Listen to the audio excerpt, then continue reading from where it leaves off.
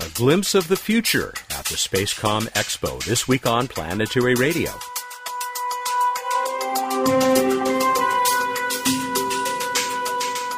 Welcome to the travel show that takes you to the final frontier.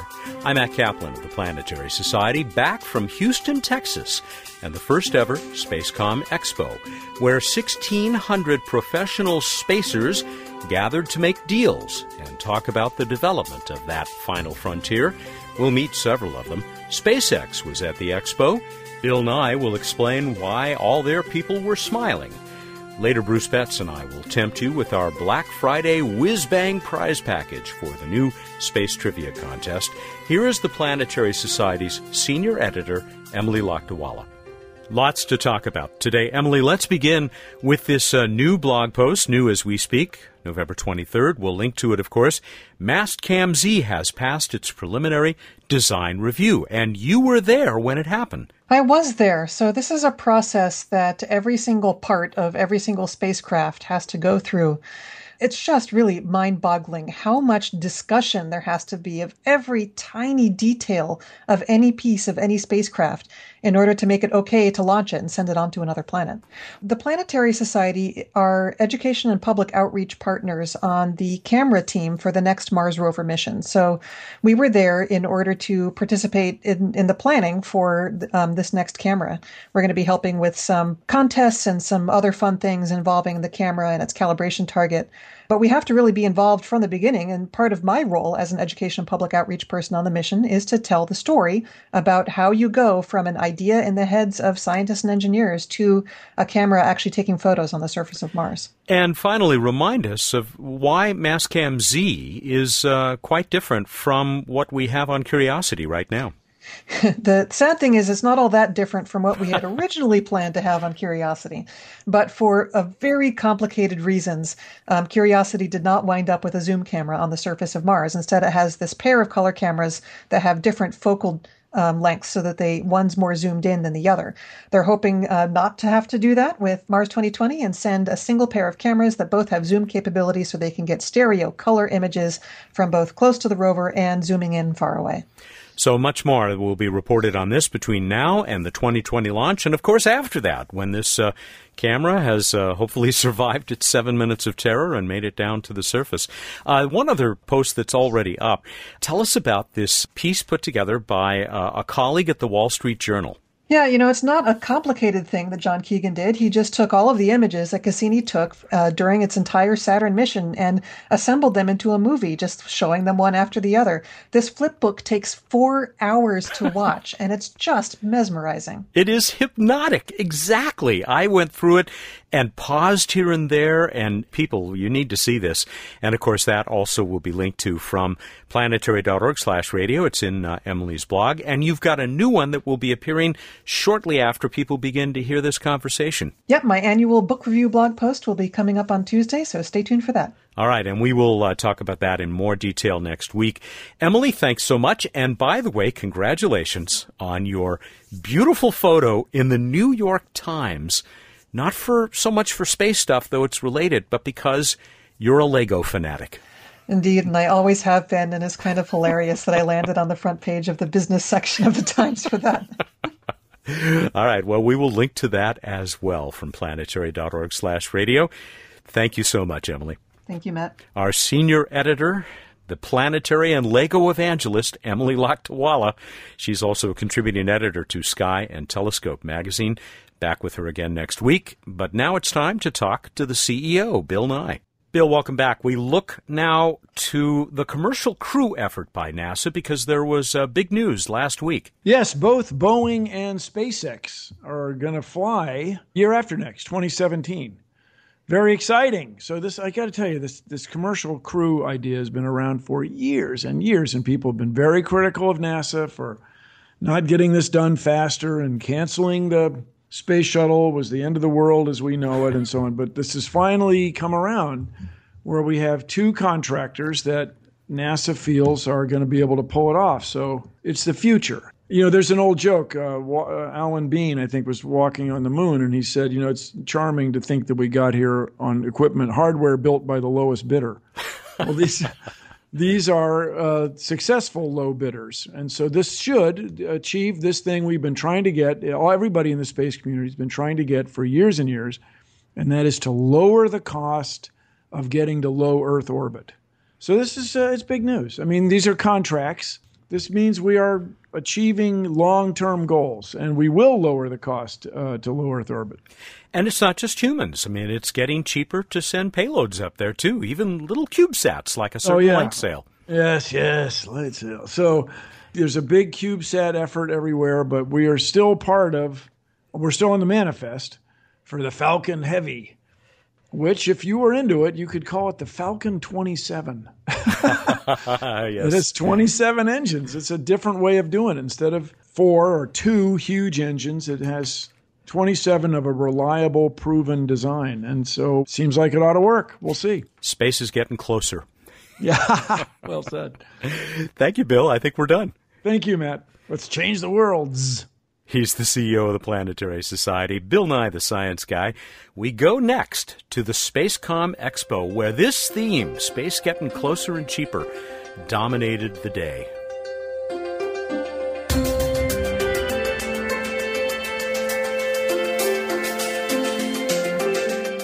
I hadn't been to Texas in years. I arrived in Houston the day before the grand opening of Spacecom Expo, the new Space Commerce Conference and Exhibition.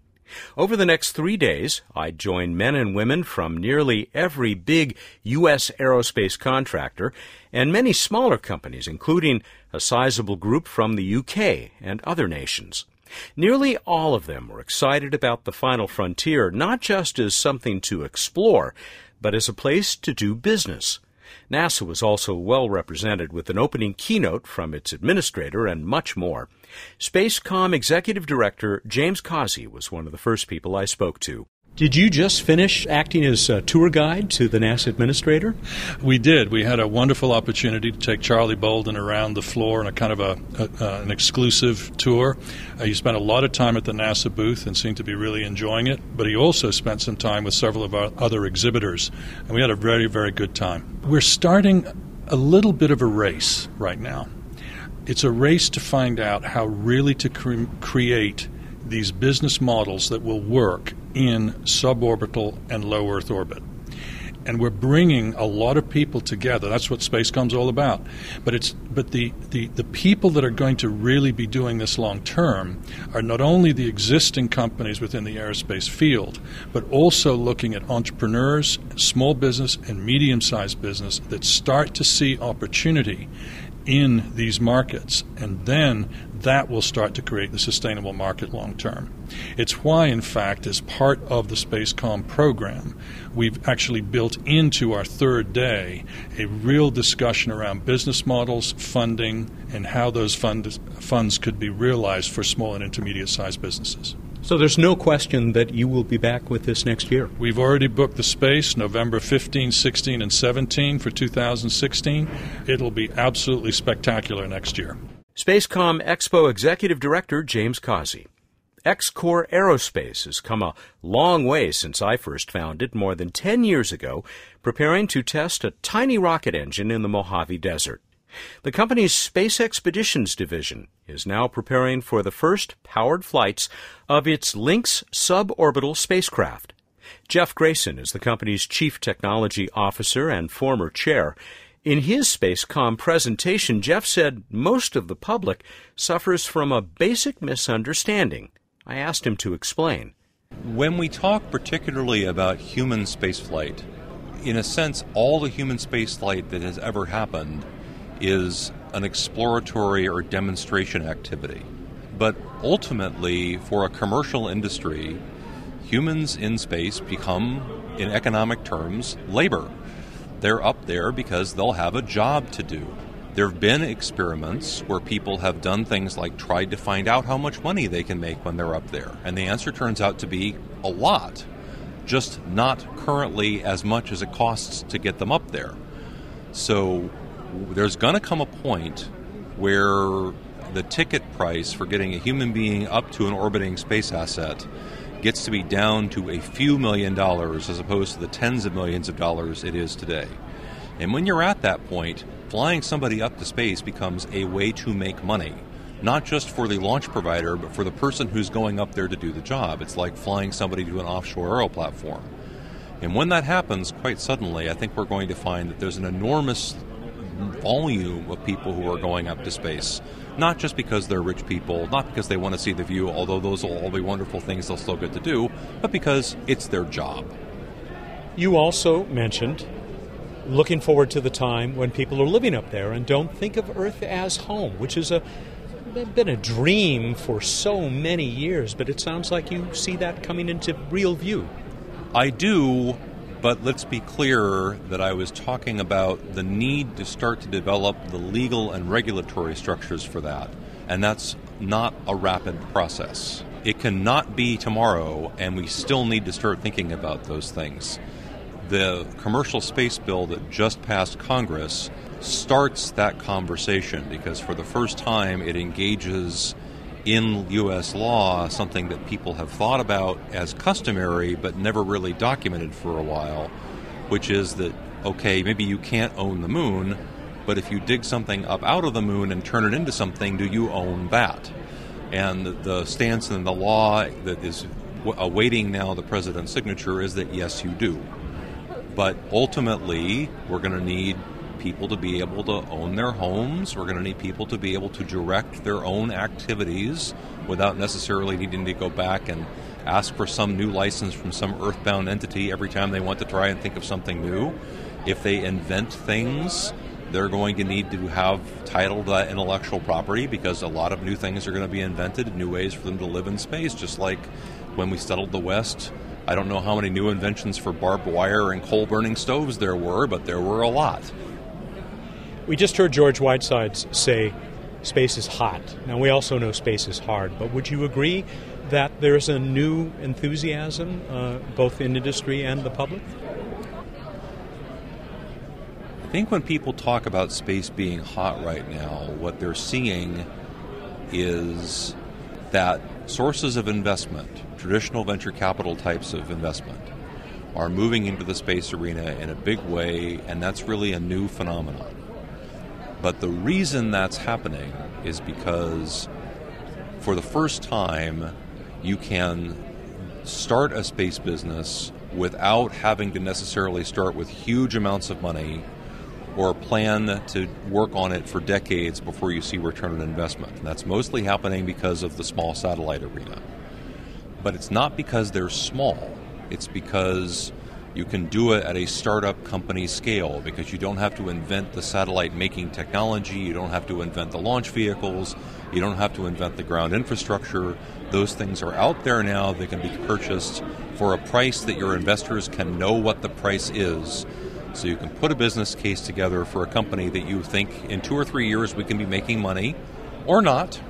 And venture capitalists don't mind companies that might or might not make money, but they mind very much companies that you won't know for 10 years. So a long ways to go still, but nevertheless an exciting time to be in the business you're in. Absolutely correct. Jeff Grayson of X-Corp. When we return, we'll hear from the director of the Johnson Space Center, a Boeing VP, and more. This is Planetary Radio. Hi, I'm Andy Weir, author of The Martian. Do you know how my character, Mark Watney, will make it to Mars someday? He'll get there because people like you and me, and organizations like the Planetary Society, never stop fighting to advance space exploration and science. The challenges have rarely been greater than they are right now. You can learn what the Society is doing and how you can help at planetary.org.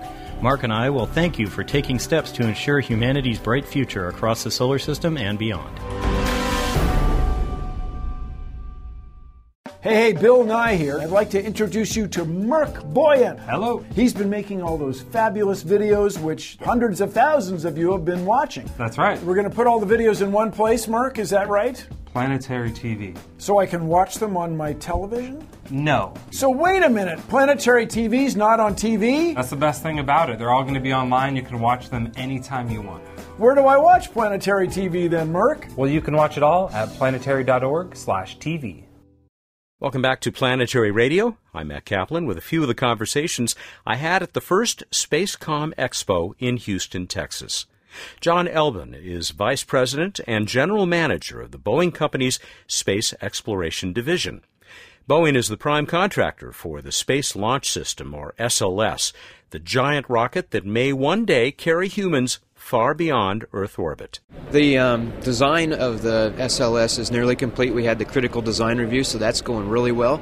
We're starting the manufacturing of the qual test vehicle down at Michoud Assembly Facility just outside New Orleans, and so it's really progressing well. Engines are working pretty well, too. We had the Aerojet Rocketdyne test-fired one of the upgraded engines a couple months ago, and that test went really well. ATK, Orbital ATK, is responsible for the solid rocket boosters, and there was a testing of a qual vehicle for that a couple months ago as well. So all the components of the rocket are really going well, and it's coming together. It was nice to hear you talk about the deep space potential for planetary science missions of this big rocket. Specifically, you talked about Europa. What is the advantage? So in addition to launching Orion, which is the primary mission of SLS, it can also carry planetary probes to planets in the solar system much faster than expendable launch vehicles that we have today, for example. The Europa mission, if it were to launch on an EELV-class vehicle, would take about 7 years to get to Europa. If we launch that on an SLS, because of the increased delta V, we can get there in about 2 years. So that 5-year difference is a big deal to the program relative to the costs it can save, and also to the scientists. They can get their data back 5 years sooner. Yeah, and 5 fewer years to spend in space with that delicate machine as well. Get it out there to where it's supposed to be doing the science. Absolutely. Get out there and do the mission, and that transit time also has some risk to it. So you shorten all that. So overall, it's a real benefit to the program to be able to do that. I know that and I bet a lot of our audience as well, really doesn't have a full concept of just how huge this rocket is, especially the later versions of it. You had a great example. You talked about the shroud that will be sitting on top of it. Yeah, ultimately we'll be able to put a 10-meter shroud on top of the SLS. And to give you a sense of the size of that, imagine 3 school buses, 2 of them kind of wheel to wheel, and then a third one on top of it inside that shroud. I mean, it's a gigantic shroud. The space station, its logistics philosophy was to bring avionics boxes back to the ground and repair them, using the shuttle initially as logistics and now commercial resupply. When we go deep into space, we won't have that luxury. So we need to be able to repair things at the small level. For example, a component on a circuit card inside of a box rather than the whole box. And we need to be able to somehow manufacture those things in space if we can. There's been a lot of discussion of 3D printing to do that kind of work. If we're able to perfect that, that will certainly help with the logistics that will be required when we go to Mars. I want to close with a question that came from the moderator about how people are going to make money in space, other than the ways that, are already being done, like Earth observation and so on.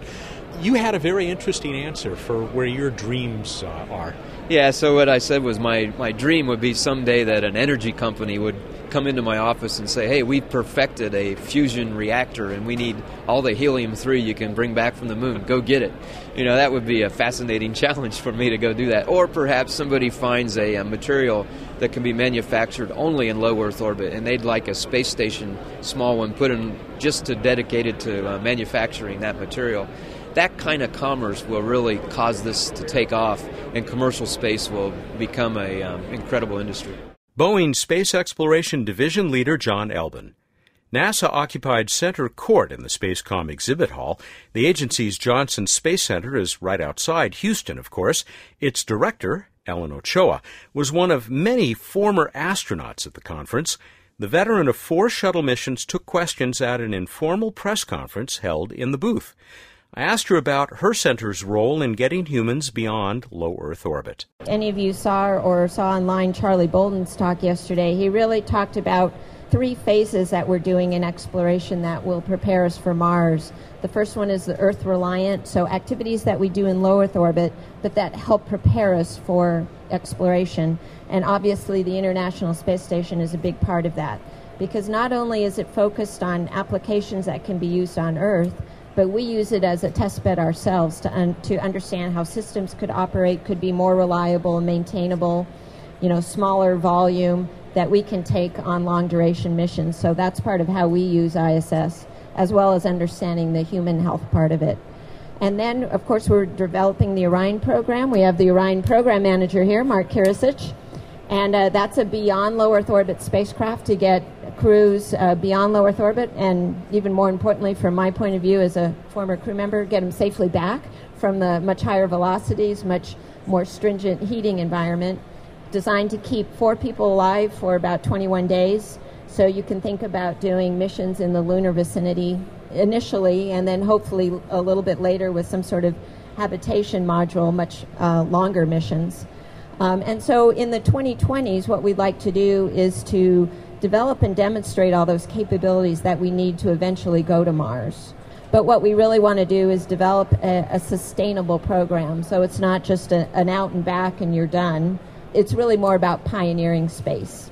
21 would-be spaceports around the world were represented at Spacecom Expo. So were oil companies, healthcare research firms, maritime experts, and quite a few nonprofits. Destination Imagination had a colorful booth. I talked with Wendy Neiman, the organization's Associate Director for Industry Development. Wendy, your title may have explained it, but I'm going to ask this question anyway. Why are you guys here at this industry conference? So you're surrounded by engineers and CEOs, and you're here to work with kids to do STEM, right? We are. Working with kids in STEM is the future workforce for the corporations which we're surrounded with here at Spacecom. So we are the gateway, so to speak, to help instill the skills that students will need to be able to take us to Mars, take us into deep exploration, explore the oceans, find new ways for the transportation and energy industries to solve some of today's most pressing problems. There were many familiar faces at the Spacecom Expo. One of the youngest belonged to Chris Biddy. I first met Chris when he was still a student working to create the Planetary Society's LightSail spacecraft.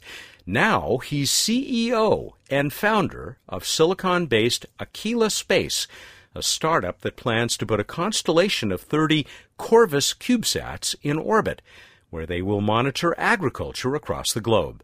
It's a great example of the revolution that is underway a few hundred kilometers above our heads. We've been told at this meeting, thousands of these small satellites, nanosats, CubeSats, being launched. Yeah, there's a lot on the way. There's so many things you can do with these small satellites now, and there's so many different data sets to provide and to create value from. So it's just, it's amazing. It's really exciting to be in this industry at this time. All right, so fess up, any success that you're going to have at Aquila is entirely due to your LightSail experience. Absolutely. Yeah, I was thinking about this the other day that, I was so fortunate to be able to work on LightSail. It taught me a lot, and actually it was the foundation of a lot of my experience in small sats. It's a different way of thinking, and it really helped me grow as an engineer working on that program. So absolutely, it's a huge part of it. Absolutely. And the Planetary Society was very lucky to have you. Best of luck with this new venture. Thank you. Really appreciate it. Chris Biddy of Aquila Space. You'll hear much more from the Spacecom Expo in the coming weeks, along with side trips, including Ad Astra, the company that dreams of building the rocket engines that got the Martian's Mark Watney to Mars, and a visit to the Moonrock collection at the Johnson Space Center. For now, prepare yourself for a Texas-sized encounter with Bruce Betts.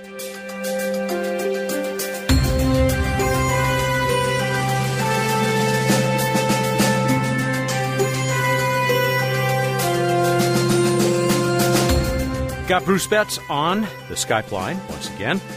We've actually been talking for quite a while before you guys are hearing us, and having a wonderful time about things we can't share with you. It's really pretty funny. It's all fun and games when we can't share it. The audience loves to hear those stories. A clean joke that's still in such poor taste that we really can't tell it. So sorry about that. By the way, Matt told it, not me. Maybe someday on our new private non-space, What's Not Up in Space podcast that we really should start doing. If you'd like to hear What's Not Up.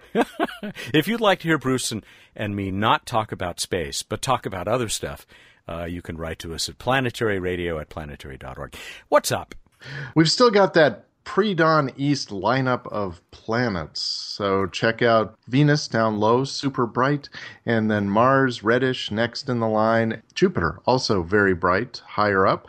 And they are, of course, roughly in a line because the planets in the solar system orbit roughly in a plane. Kind of cool, huh? The rain in the plane stays mainly...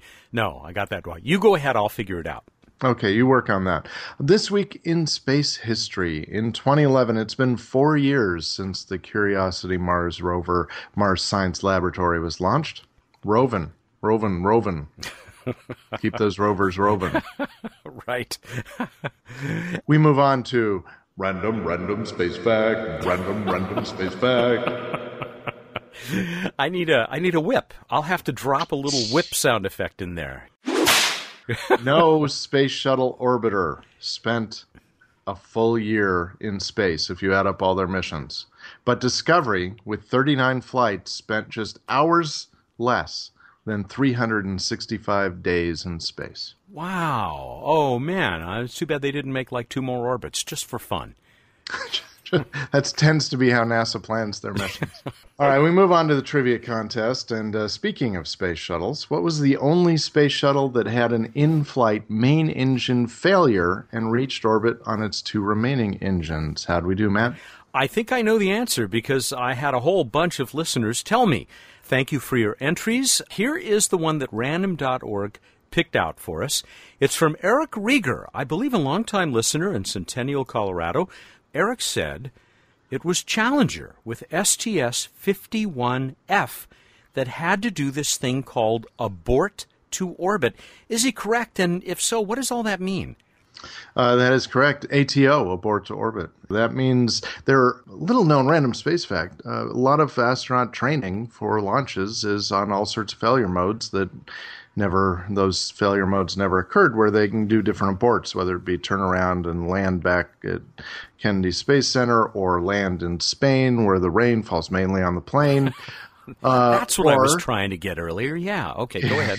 If they have enough power engines left, they can abort to orbit, so still make it to orbit, and that's the safest mode. So in this case, about 3.5 minutes into the flight, one of the main engines was shut down, turns out because of poor sensor readings, but the sensors automatically shut down that engine, left them 2 engines high enough up that they could abort to orbit. They actually started getting sensor reading issues on another engine and overrode those, so it wouldn't automatically shut down, and so they reached orbit, but just a little bit lower orbit than had been planned. Well, Eric, congratulations. You have won not just a Planetary Radio t-shirt, but Bill Nye's customized greeting on your voicemail system. By the way, we heard from Eric and a bunch of other people that this was also the shuttle mission where the Polar Wars made it into space because they took Pepsi and Coke with them into orbit.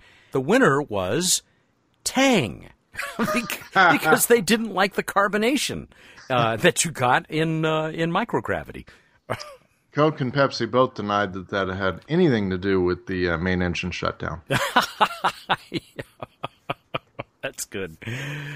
We also heard... I think the engine just burped. David Rossiter, he probably had one of the more interesting angles on the launch of this shuttle mission.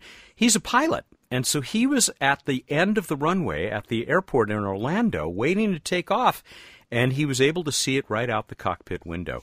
Finally, Patrick Clark from Evergreen, Colorado, who said that STS-51F traveled 5,284,350 kilometers, and that equals, you ready, 176,145,593 new Planetary Society headquarters.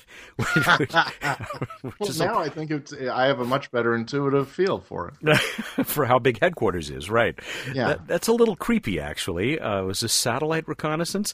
Anyway, Patrick added, I started college life as a music major, was doing well. When I saw the pics of series spots, I fell in love with planetary science. Matt, Bruce, Bill, and Emily, you have all inspired me to now get a degree in geology and a PhD in planetary science. Wow. Cool. Congratulations, Patrick, and best of luck with that change. Speaking of aborts that worked out for the crew, What was the only case in which a launch escape system was fired with a crew aboard while the rocket was still on the pad?